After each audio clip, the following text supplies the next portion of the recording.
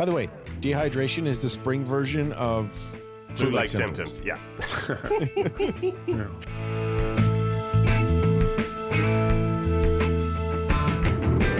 And make it so the cart doesn't tip over, because that's always a threat. And you destroy the infield, so there's no chance of playing any longer than you absolutely have to. That you guys buy those golden chalice microphones that Snoop Dogg was using when he was Snoop Lion.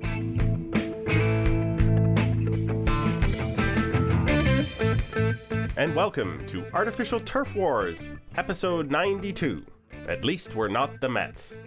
I'm your host, Greg Wisniewski, and I am joined tonight by Joshua Howsam. Josh?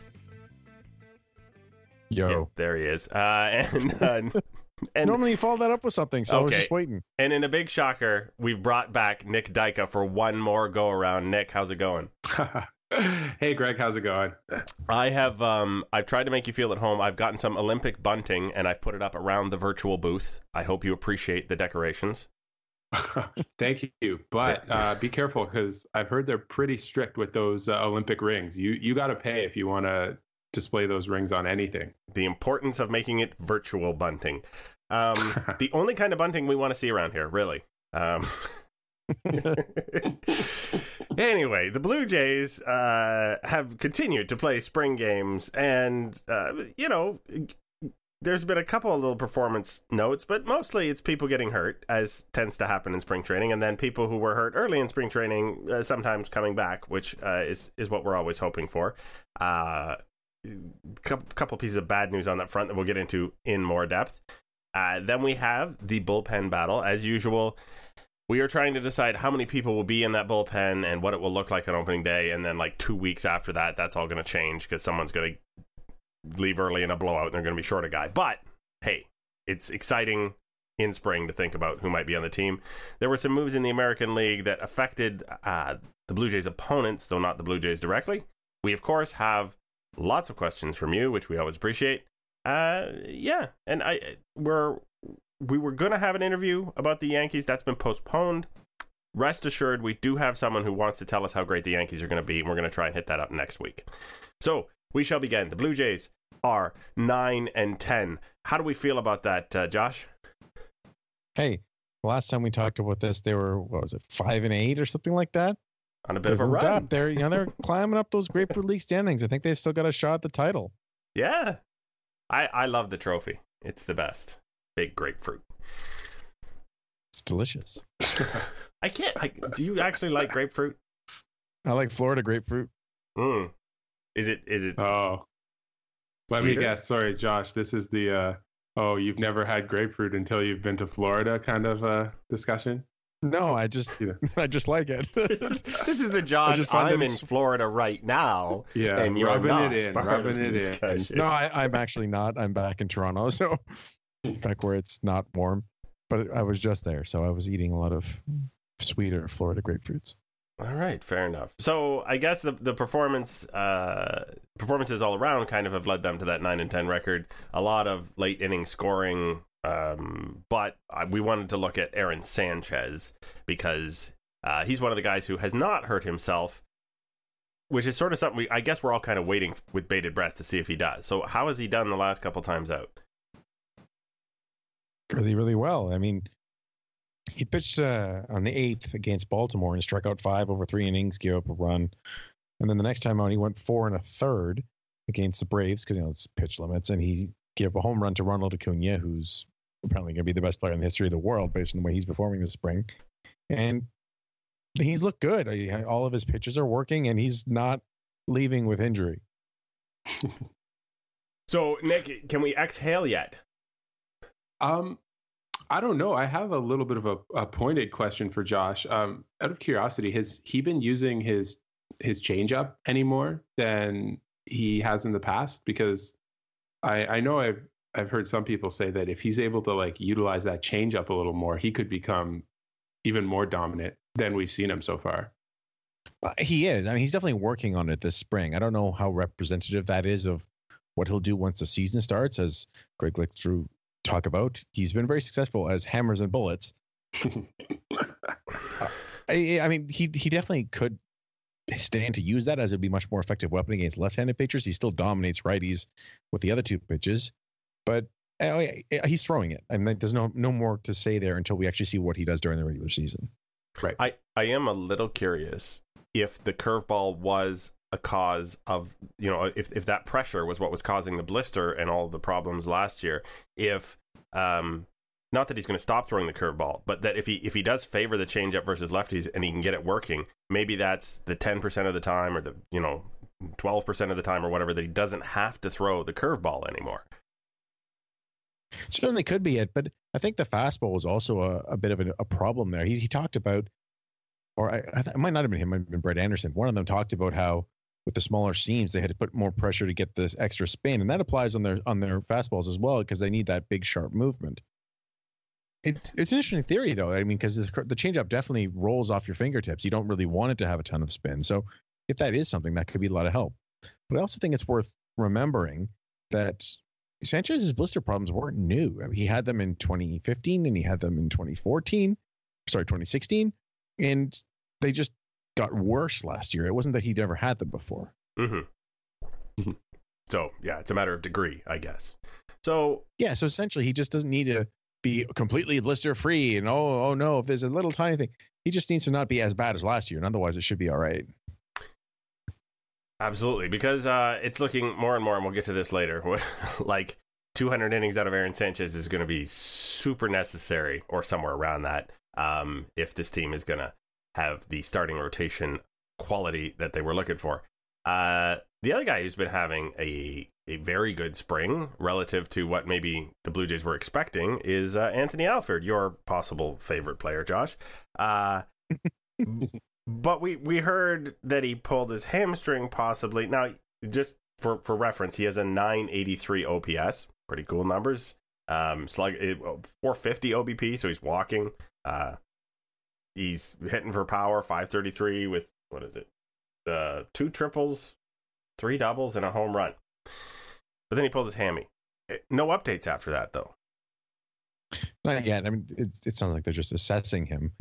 But from what I saw down there, he still clearly has a very good approach at the plate. I saw him leave a lot of tough pitches off the corners that the incumbent, shall we say, has a habit of swinging at very early in counts. Hey, the incumbent is doing fine. He's having a monster spring. I mean, it's not to rip on Mr. Pilar. I'll do them the honor of saying his name.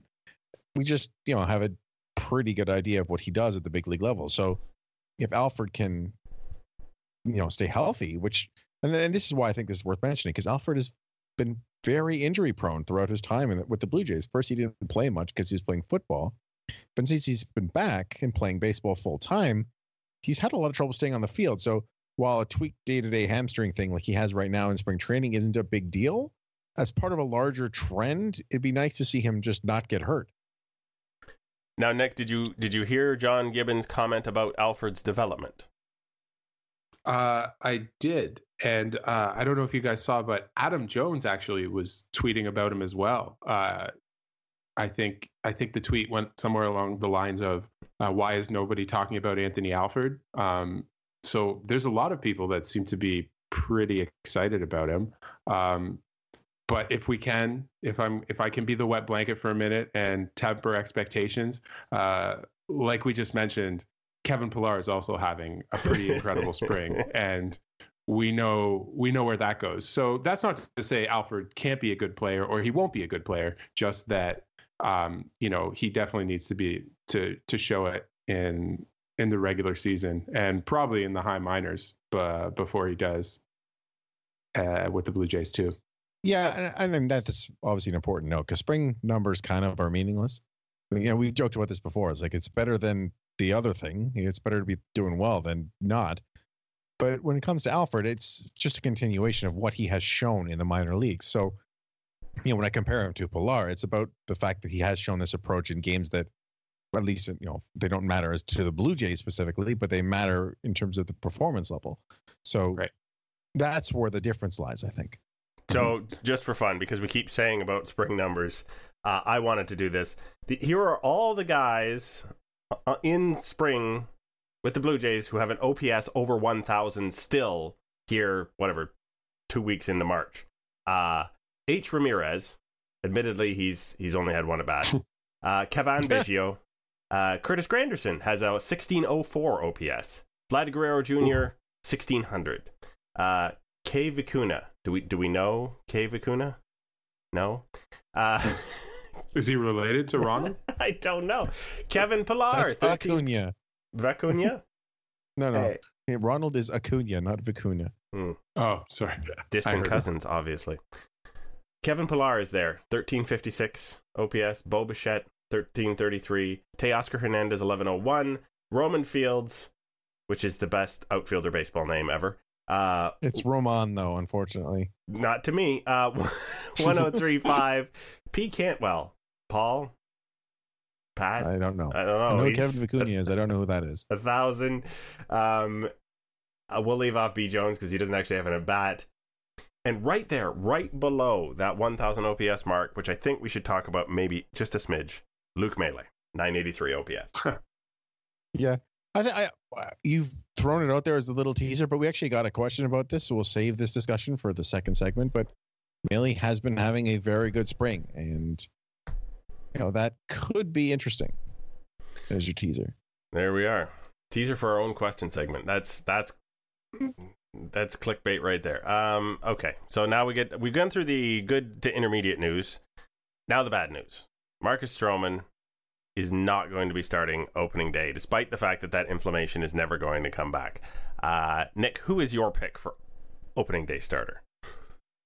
I don't really have a strong opinion on who gets the ball the first day of the season. I think ultimately, with the Jays, they don't have like a elder statesman or figurehead in the way that the Cubs have John Lester or something like that.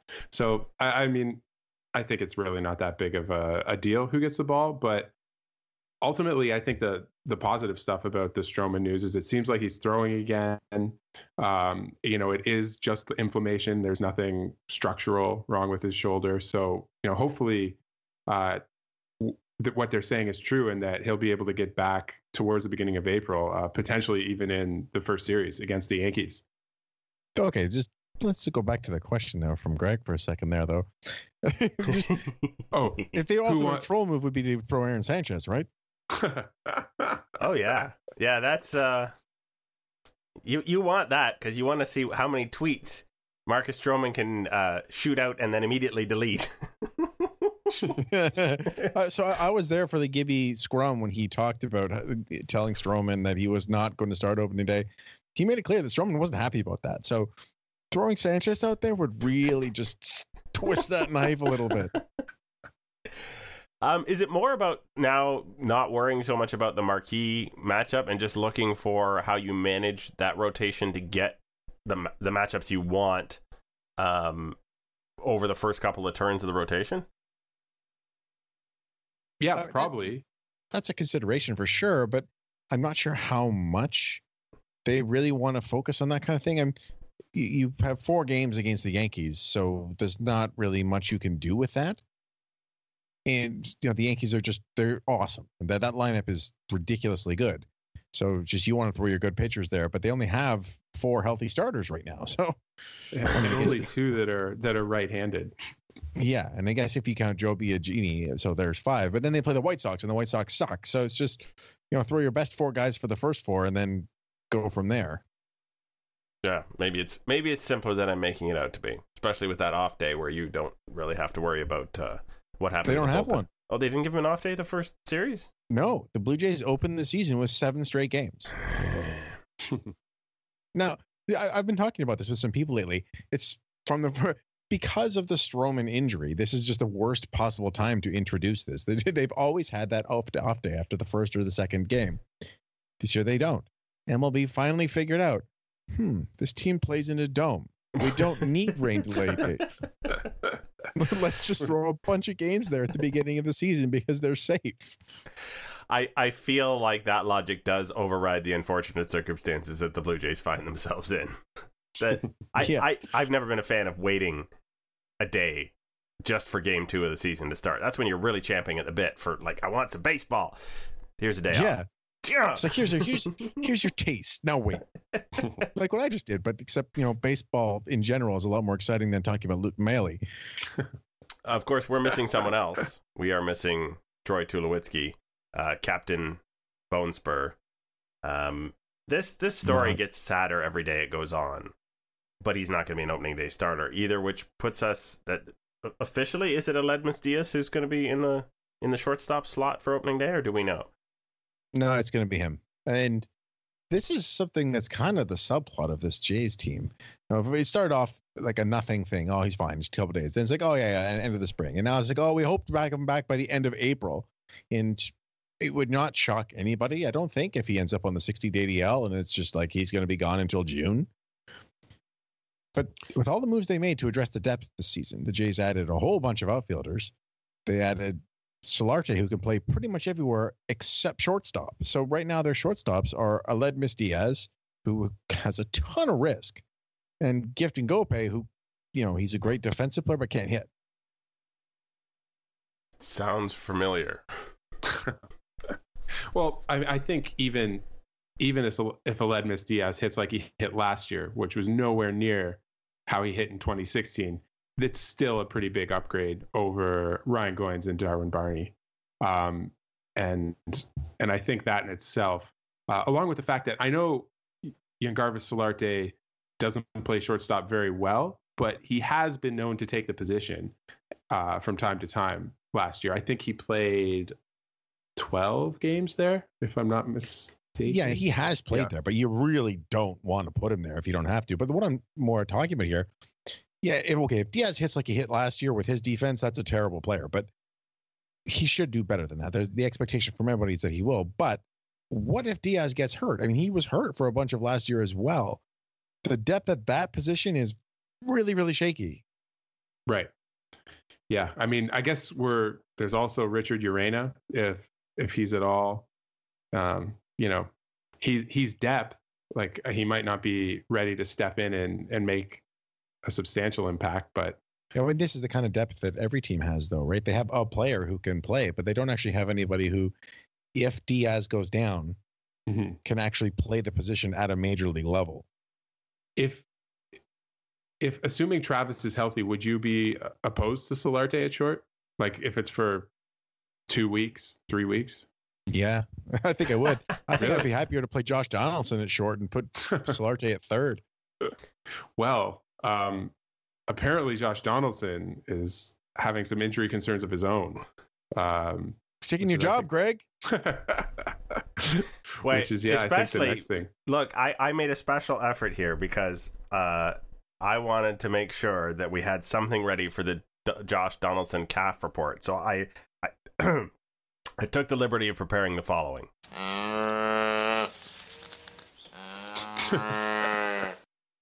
There we go. There's your calf. Is that what that? It's a cow. No. It did not sound like an animal, but okay. It did to me. I had video accompanying that when I recorded it. It was very definitely a calf, which Josh Donaldson does not know how to take care of. This is my conclusion. So it sounds like it's just like a minor thing. He was dehydrated. By the way, dehydration is the spring version of flu-like symptoms. Yeah. 100%. We've all been dehydrated once or twice. Exactly. Usually Sunday morning for some reason. Yeah, it's funny how that works out. And he's just a couple days, like unlike the Tulowitzki couple days, he's actually fine, and they just don't want him to go back out there. But still, when you hear calf issues with Donaldson, it has to at least raise maybe not a red flag, but I don't know, a pink one or something. I just picturing a pink flag for some reason. Okay. Yeah, it's always concerning when it's the same body part that seems to be causing trouble. But, hopefully what they're saying is true and it's just a minor flare-up and he'll be back on the field. Well, it's not a lie. I mean, it's not a lie as long as they know the truth. Thank you. The greatest quote of all time still. We will throw this one out there with some regularity on this podcast because it just needs to stay alive. But I wasn't referring to this specific injury with Donaldson. I don't think this is more than anything but a couple days, but it's just more the going forward risk. If this is the area that keeps bothering him, because this is what kept him out for a good chunk of last season and hurt him at the end of the previous season, even though he didn't leave the field. Right. It is almost, to me anyway. I know there has been a lot of concern about Marcus Stroman, but I think if the Jays were to lose Donaldson for any extended period of time, that would almost be more damaging, I think, to their chances this year. Nothing can go wrong this year. No. Yeah. That's unfortunate, but I think that's my conclusion from a couple of weeks ago, and it hasn't really changed because they did not sign Jake Arrieta. But we'll get into that in a few minutes. Who else we got coming back, Josh? We got a couple of them outfielder guys Returning from injury. Mm-hmm. Yep, Steve Pearce, who had, I think it was a calf injury of his own, and actually, no, his was a quad injury. And Randall Grichuk, who had a rib cage muscle pull. They're both back. They're both supposed to travel to Fort Myers on Thursday, which, they're putting them on that bus, so they're pretty confident. Yes, the thing a Major League Baseball player most fears is a bus ride. Only bad things can happen. Okay, so that means that the outfield depth in the major leagues is where it's supposed to be. We should make a note that the outfield depth in the minor leagues with Alford unknown.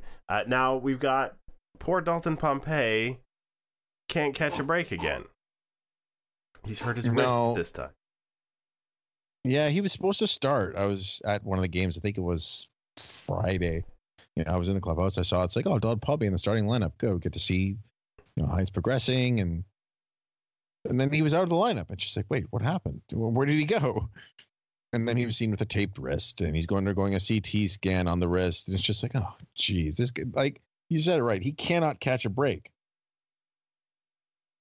Which, and again, if you're a Buffalo Bisons fan, also you don't want to hear that just all by itself. But more, I feel bad for Dalton Pompey because I think a healthy Dalton Pompey could make a really interesting, interesting story for the Blue Jays. And certainly, there's a chance for someone to step up if one of the veterans is not performing up to his veteranness this year, and you want a guy ready to take that jump. And who knows if Pompey is just going to be critically injured forever. Yeah, and specifically with this wrist one, it sounds like it could be something because he hurt it earlier in the month, and then he played and didn't get any better, but his grip strength was decreasing and he was having trouble holding onto the bat. That sounds like it could be something more than just a minor sprain. I mean, it might be. I'm not going to try to play doctor here over the podcast. That could mean something entirely different. But anyway, it's a little bit more worrying than just some of these other small things we've talked about, especially considering he needs to play. Yeah. As we mentioned last week with our whole Barry Davis bit, you don't know where Dalton Pompey's at really until he gets a bunch of games under his belt again in a row. Okay. You know what? Because it is spring training, I am curious to know your guys' thoughts.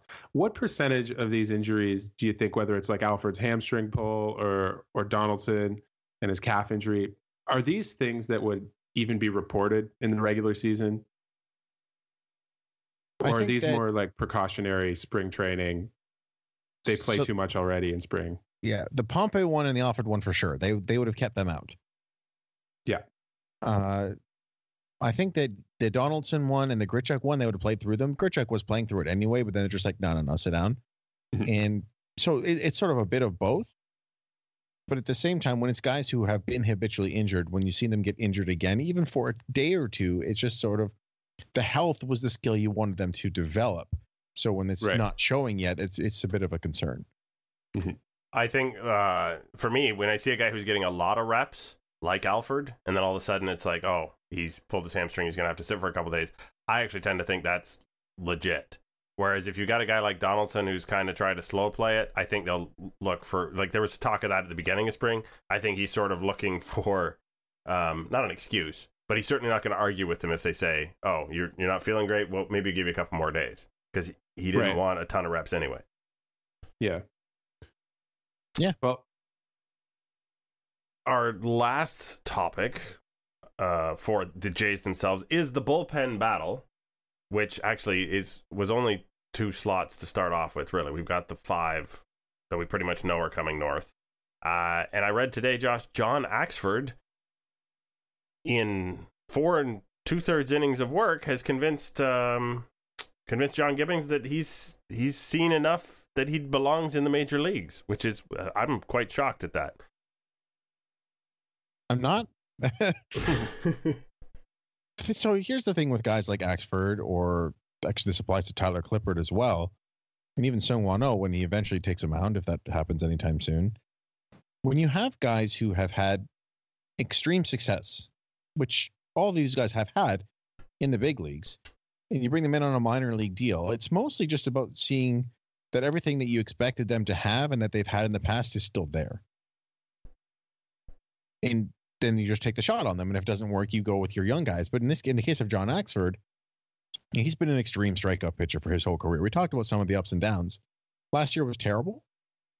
And I actually spoke to him about it. And he basically started getting his own head when he got some fluky bad ERA stuff early on, where essentially he gave up, he mentioned a specific play where he gave up a blue, over the third baseman double to Brett Gardner that scored 2 runs, and his ERA after that game was 7.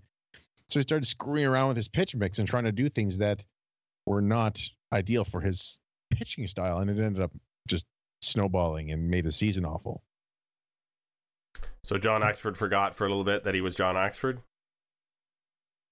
Yeah, I think that happens. It's funny you say it that way, but when you're a pitcher who is used to success and then you're not having it, you start to wonder, especially when you're not young. I mean, John Axford started his career older, so you start thinking, oh man, am I losing it? What do I need to do to stay as a big league pitcher? And I think that's just what happened to him.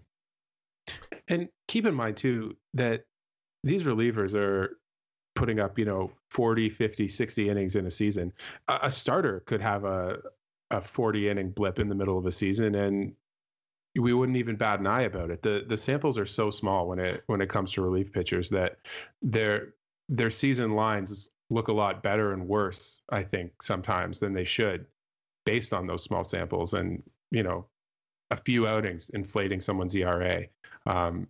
So I think that's part of why we see so much fluctuation, year to year in these performances too. And I wouldn't be surprised at all if Axford and Sung Won-Oh have really, really, really good seasons this year.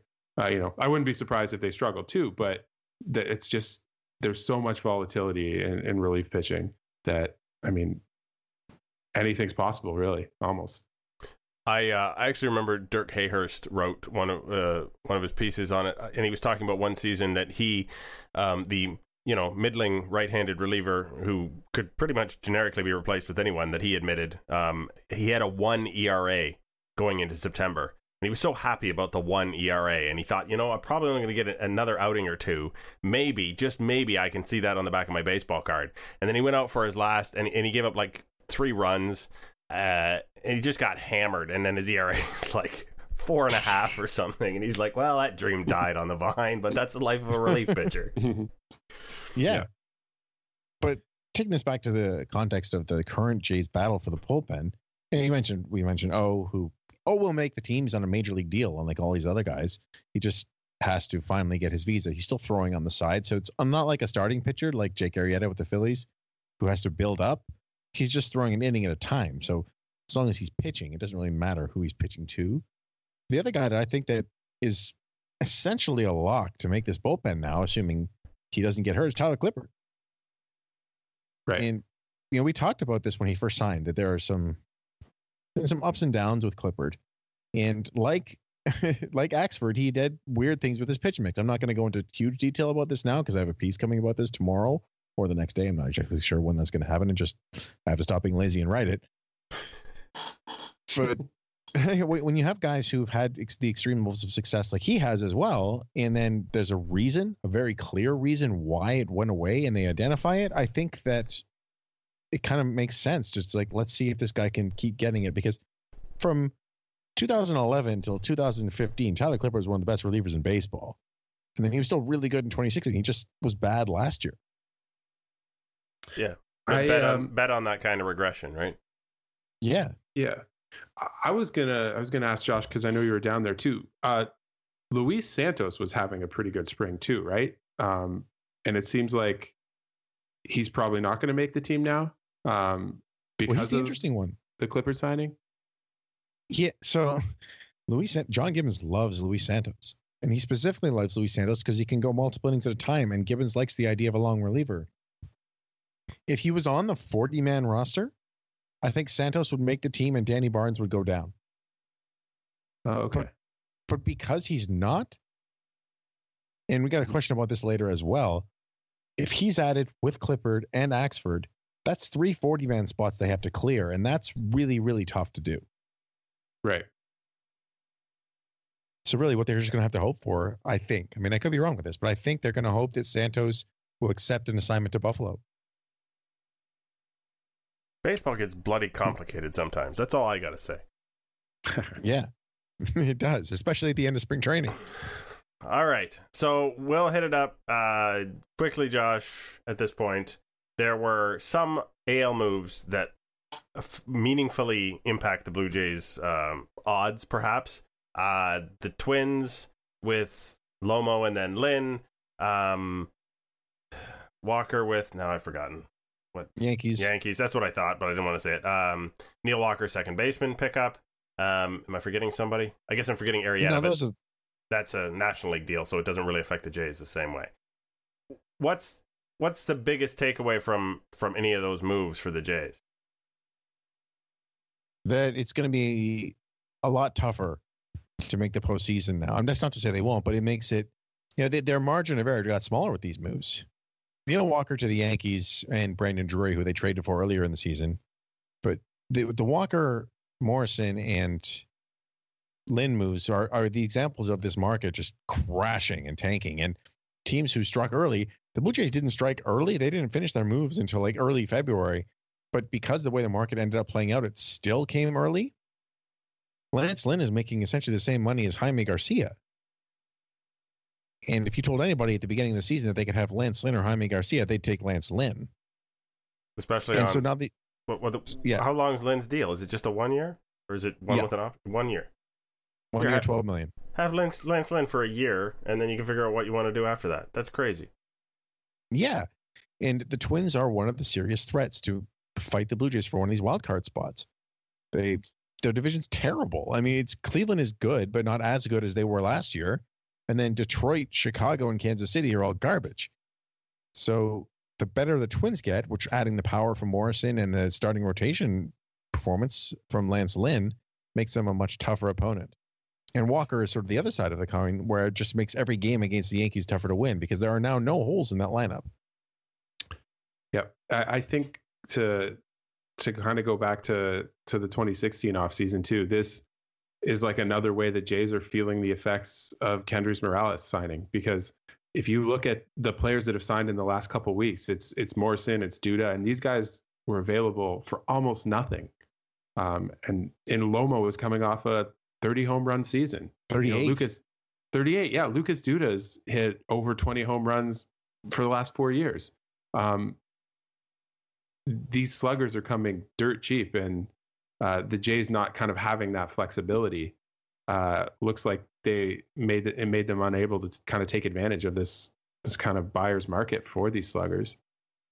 All right. I just want to quickly address that contract, because that one has been bad since almost right after it was signed. It seemed okay, but every contract since has made it worse, which is just unfortunate. So he really needs to have a good year. That's pretty much the way to sum that up. The Blue Jays broke the market somehow. I don't know. They pushed the wrong button on Kendrys. All right. Before you guys make me any sadder, I think we're going to take a little break, and then we're going to come back with some questions from our listeners, which I'm counting on to cheer us up at the moment. We'll be right back.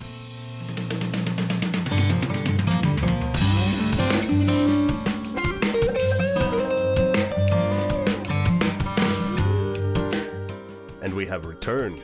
Yes, hope you took advantage of that time, that little break. We, of course, have come back so that we could answer your questions. And when we do that, it sounds a bit like this. Time now to hear from our listeners. That just seems silly. Here are the rules. First I ask a question, then you ask a question. Now, how does that sound, sweetheart? Could you repeat the question, please? Alrighty. We shall begin with a question actually kind of late to last podcast, but we like it. So we're going to read it from David Hahn at Davy Dangerpants. No, I'm not kidding. If the Jays bring one or more of Axford, Clippard, Albuquerque, and Breslow north, who are they going to remove from the 40-man to make room? I'm guessing they could put Tula on the 60-day DL for one spot, but other than that, I don't see who they'd risk putting on waivers. Josh, of the all-seeing waiver wire / roster man, what say you? I don't know. Well, that's not a very good answer at all. No, the question is kind of tough. And we mentioned Luis Santos is in this mix as well. Albuquerque and Breslow probably have no shot at the roster at this point. But it's tough. I don't think they want to put Tulowitzki on the 60-day DL right away because they want him back at the end of April. And we had another question almost right after this coming about Matt Dermody. I think that they wouldn't mind designating him for a Stymond. You could see Dwight Smith. You could even see Dalton Pompey, though that one would surprise me more. But because of all of the guys that they had to protect from the Rule 5 draft last year, the Jays 40-man roster is not loaded with the Chad Gerados of the world this year. And so they're going to have some tough decisions to make. I think Dalton Pompey is interesting because of the injury history. Maybe he makes it through because nobody knows what they'd be picking up if they picked him up. But I would actually be a little more worried about him. I think I'd be more likely to go with Dwight Smith because Dwight Smith is a fourth outfielder and he'll never be anything more than a fourth outfielder. Whereas some team, like if you're the Padres, we always like to rag on the Padres here, but let's change it up. If you're the Kansas City Royals, why would you just not say, what the heck? Like, let's try to see like if Dalton Pompey, if he stays healthy, can show the promise that he made him a top 40 or 50 prospect in baseball after the 2015 season. We shall see. All right. From 2014 season. Sorry. So I'll go for Mickey Kosick at Kosick _65. Can you remind me if Matt Dermody got sent to minor league camp yet? Do you actually have the answer to that, Nick? Yeah, no, it doesn't look like he has been as of yet. But as we were just saying, given the roster crunch, it doesn't look like he's gonna break camp with the team unless something major changes between now and the end of next week. Yeah, he's not making it. And major changes basically like if everybody gets hurt, if someone drops a bomb on that section of the clubhouse or something like that. But maybe he has some incriminating material on John Gibbons or he got some of that Ryan Goins voodoo magic. Yeah. Let us not speak of the voodoo magic. All right, hit me with one, Josh. Okay, this one comes from Minor Leaguer at Minor Leaguer. How would you end minor league extra inning games? Ooh, I would play a game of a pickle. I don't know how that would work. Go-kart races, man. Sorry, go-kart races? Bullpen cart. Bullpen cart races. There's a thing right there. That's even better than the sausage races they have in Milwaukee. Yeah, you nominate your best driver. They have to go around a curve, so you really gotta have some driving ability and make it so the cart doesn't tip over because that's always a threat. And you destroy the infield, so there's no chance of playing any longer than you absolutely have to. Exactly. Would you like to explain why this question came in, Greg? Yes, because Rob Manfred hates baseball. That's why that question came in. Which again, now the minor leagues are going to go to his man on second to start every inning, 10th inning and later in minor league games. That is the rule change, right? Yeah, that was the new thing put in with because you can't have a tie. Here's the thing. No, you can completely screw up extra innings, but you can't have a tie. And that's the weird part. Like the idea of of changing minor league baseball is that, who cares, right? Minor league baseball it's a testing ground for players. And the idea behind it is this way you don't have these pitchers trying to go out there in the 14th, 15th inning because these rosters are smaller. But just call it a tie. Just end the game. Yeah, nobody would get hurt. Bullpen cart races. Or that. Unless, Nick, you had a better suggestion. No, I like the idea of ties. I was going to ask, though, do you guys think this is Rob Manfred kind of testing this idea out to see if there'd be a change at the major league level? No. I think Manfred is trying to protect assets. Okay. Yeah, this is the one change he's put in the minors that I think has no chance of ever going in the big leagues. It would fundamentally alter the game, unlike anything else he's done. And I just can't see it happening. All right.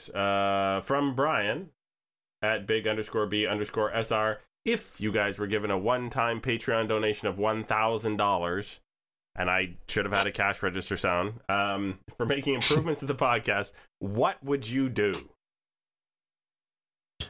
I would suggest that you guys buy those golden chalice microphones that Snoop Dogg was using when he was Snoop Lion. I think we would just try to get Barry Davis's studio. Yeah. We would rent for one night only. We would rent Barry Davis's studio.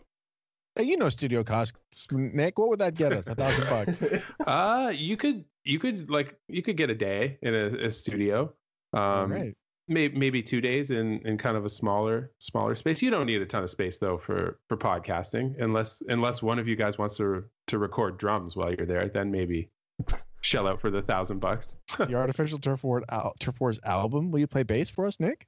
Oh, 100%. Yeah. Now Sweet. We're talking. We might have unintentionally uncovered some things here. Greg and I have been threatening to jam for a little while now. Now we just got to wait for the Patreon money, and boom, we're together. Stuff's happening. Yeah, I'll record it. Nick, hit me up with something. All right. So Vlukmir Guerrero Jr. at Split Letters wants to know, how worried should we be about the Stroman injury? Shoulder issues are ... rarely a good thing. Also, please reassure me that our starting pitcher depth is sufficient this year. I think if the MRI had showed something structural, I would be a lot more worried. But the fact that they're turning right around and putting Stroman back on the mound throwing, I understand his schedule's been altered, but I don't think it's the end of the world at this point. Now, if we hear something else before the end of spring training, maybe my eyebrow is going to go a little bit higher. And I'm very attractive when I've raised an eyebrow like that. Josh, having destroyed your arm at some point during your life, what do you think? I agree with you completely. At the beginning of spring training, after an off season, just a little inflammation in your body, being unhappy with going back on a mound is not that bad. Like you said, as long as the MRI was clean and the fact that he's throwing pain-free now, which he is, he just threw a bullpen on Monday, I believe it was. No, Tuesday. No, Monday. It was right the first time. And he was fine. So, like you said, as long as it doesn't get worse, I wouldn't worry about it. And as for the starting pitcher depth, we talked about this, I think it was the last podcast. It's pretty good. This is the first time in forever that it actually has been real pitchers. It's like we talked, again, like I said, we talked about this, but Baraki, Pannone, Guerreri, if they don't use him for 40-man roster shenanigans, Biagini, once everything's healthy, that's a pretty good starting four. Fair enough. The Horseplay Podcast at Horseplay Pod asks, the MLB is doing a food festival. What's your favorite snack at the Dome, Nick? I know this is super boring, but I'm going like soft serve ice cream. I do love some of the more kind of like interesting foods that the Jays serve, but I'm not going to a ballpark to eat dragon rolls in like the 35-degree heat in the outfield. Like I think I like sticking to the staples while I'm there, and then if I want to go for sushi, I'll go for sushi afterwards, kind of thing. So yeah, I'm saying ice cream in a helmet. Got to be in the helmet, obviously. Oh yeah. Well, yeah. I mean, that's just a given, right? Do you have a favorite, Josh? I don't actually eat in the park. I always get they have one of the best street meat hot dog vendors outside gate 10. I mean, no, it's terrible. Don't ever go there. But price just went up. Yeah. And so I just buy those hot dogs and bring them in because you're allowed to bring in your own food. That's what I was going to say. My favorite thing is whatever I brought with me that day. There are pictures of people bringing in a cutting board and a full loaf of bread and some Montreal smoked meat and just going at it in the outfield. A friend of mine for Game 5 of the 2015 ALCS brought in a full Tupperware of, it was some kind of Indian dish. I can't remember what it was. And he was just sitting there eating that in the 6th row of the park. It's I don't know how this isn't well known or isn't taken advantage of by more people. I know there's signs up, but they do not care if you bring your own food in. They never have. So if you like a snack, bring it. Yeah. And just before we move off this, so they're doing this food fest thing, which was the cause for this question. The Rockies, come on. Their special food is a Helton burger and fries. It's just a cheeseburger. Come on. Give but it a it's little named something. after Todd Helton. Yeah. Yeah. So it's only good in high altitudes. What do we got next? All right. So this next question comes from Gideon. So are we buying Luke Maley's offseason changes he's talked about? Can he plausibly be a serviceable hitter? Nick. Well, I know I've said this already on the podcast, but I wouldn't buy anything until we see him doing it in the regular season for a decent amount of time before I'd personally become a believer. I don't like, given Luke Maley is going to be 27. I don't think it's overly likely, but crazier things have happened, and the first step to any improvement is an adjustment, which it sounds like he's made. So, I'm cautiously optimistic, but not super optimistic. Did he specifically get into what the adjustment was? Was he working on Josh? Was it like launch angle? I think and also just his general approach. He felt he was being a little over aggressive last year. Right. And so here's the thing with Luke Maley. I mean, the serviceable hitter was the question here. And he was a serviceable hitter for his 42 games in 2016. He doesn't have to be any good, but it's just last year he was historically bad. And he was the worst hitter in Blue Jays history with 125 plate appearances. As long as he's not that, then he's fine. So the question there, I think, yeah, he can, because his minor league numbers were better than that. So as long as he can produce just not at absolute zero, then I think he can be useful. All right. Nick, you can ask the last question because I want to answer the last question. All right. So from Juco James at Juco James wants to know, does Josh think it is reasonable to use Baseball Reference WAR for Jays starters to assess value given their penchant for weak contact-based production? And if so, then could they be projected to win 92 to 93 games and in contention for the AL East? No, Josh does not think it is reasonable to use anybody's WAR for Jays starters to assess value. Yeah, I guess I didn't need to answer this one, but so the basis for this question here was about my disdain for Fangraphs WAR specifically when it comes to pitchers, because it assumes that a pitcher has no control over what happens after the ball leaves their hand, which is insane. And we've talked about how the Blue Jays have a bunch of guys who have hard contact suppressing stuff. But I don't like Baseball Reference WAR for pitchers either, because it assumes they have full control, and none of those things is accurate. It's based on runs allowed, which there are a lot of things that go into that. So no, I don't think WAR is a tool you should ever use to assess a starting pitcher or a pitcher at all. Now, that's just Josh's opinion, so you could take that wherever you want to take it. But if you're specifically asking, 100%, yeah, that's not where he's at. But thank you for the question, because you do wonder, is there a secret to be revealed within the projections? And I generally think the secret is that people doing projections love to play with numbers. Doesn't necessarily mean they've gotten any of them any more right over the past 2 or 3 years than they have in the previous 2 or 3 years. Yeah, but that's just my opinion. Yeah, I agree completely. And before I let you jump in there, Nick, I just want to address the second part of this question because it was tied into the first. I do think the Jays pitching is their strength. And I think that projection systems as a whole don't like it because they don't see these eye-popping strikeout numbers, which is what typically makes people love pitchers. So I do think that a healthy Blue Jays rotation makes them a very strong contender. Do I think they can contend for the AL East? No, I don't. I think the AL East is just too strong at the top. But I think if the starting rotation stays healthy, the Jays will be really good. In defensive projections, I know, Greg, I know you're saying you think they're somewhat limited. I was actually looking at I was reading a Dodgers blog the other day, and Pacoda has actually gotten within 4 wins of the Dodgers' actual win totals since 2013. So I do think they can be effective. That doesn't mean they're perfect, but nothing is.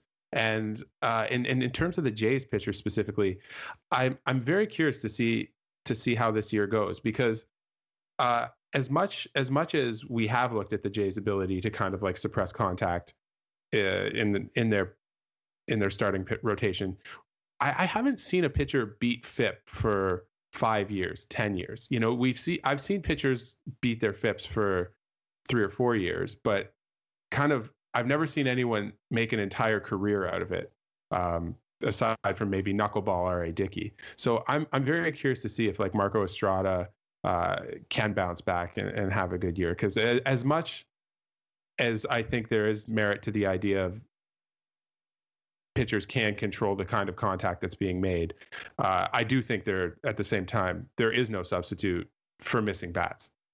It's the one thing that guarantees there is, though. It's not that it's better to get weak contact than to miss a bat. It's not.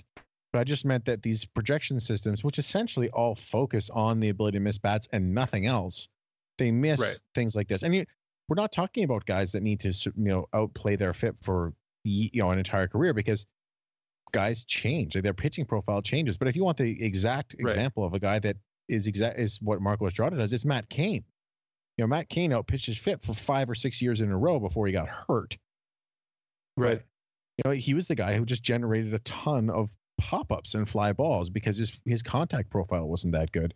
And that's what Estrada is. And on the flip side, you have Happen and Garcia, who alternate ground balls and pop-ups. But that's the stuff that projections don't capture, because they can't look at that in the snapshot of what they take. So they devalue. I'm not saying that you'd rather have Marco Estrada's bat missing than Justin Verlander's strikeouts, but it does, I think, matter a lot more than projections take into account. Before we get any further down the projections road, I'm afraid we are actually running a little bit low on time, though I'm sure we will pick this up in an extra pellets episode or something at some point. Mm-hmm. That said, I would like to give you the few seconds I usually do to give a final thought opportunity out. Nick, do you have a final thought this week?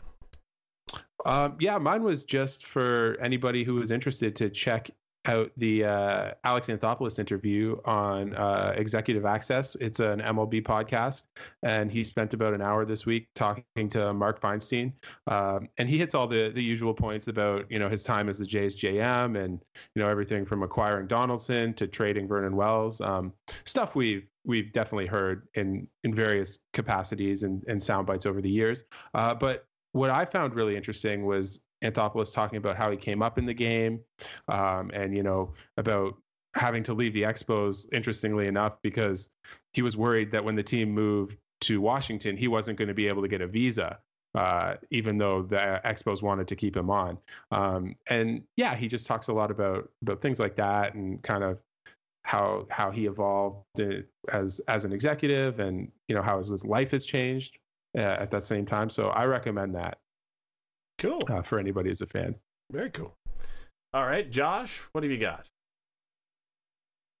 Just from my time down in Dunedin, it was interesting to see a bunch of these Jays relievers pitching. And Roberto Osuna, we talked about it before, just he wasn't throwing hard again the other day. It was 92 to 94. They had a strong wind blowing straight at the pitcher, so that probably affected it. But I'd still, as I mentioned before, I just want to see, at least at the end of the spring, when he needs to start ramping it up. I want to see some of those 97s. Remains to be seen. I'm going to go all the way over to the other coast. Ichiro is back with the Seattle Mariners, including some really juicy quotes, like, when I say I want to play until I'm 50, I mean until at least 50, which you got to admire that. The whole attitude there. All I can say is the Mariners, I don't know. Did they learn their lesson from bringing back legend Ken Griffey Jr.? Do they think Ichiro is different? I hope Ichiro is different for their sake. Because that was a disaster in its own way. Despite all the goodwill that he came in with. I don't know. I mean, is Ichiro fourth outfielder material? It'll be interesting to see how much he plays and how much of an impact he has. But it is always more fun when you see his little bat up and hitch the sleeve up back in the American League this year. So we might see him more than once. And that about brings us to the end of our episode, which is to say that you have been Joshua Howsam at Joshua Howsam and Nick Dyka at Nick Dyka. And I have been Greg Wisniewski at Coolhead2010. And this has been Artificial Turf Wars episode number 92. And we'll talk to you again next week.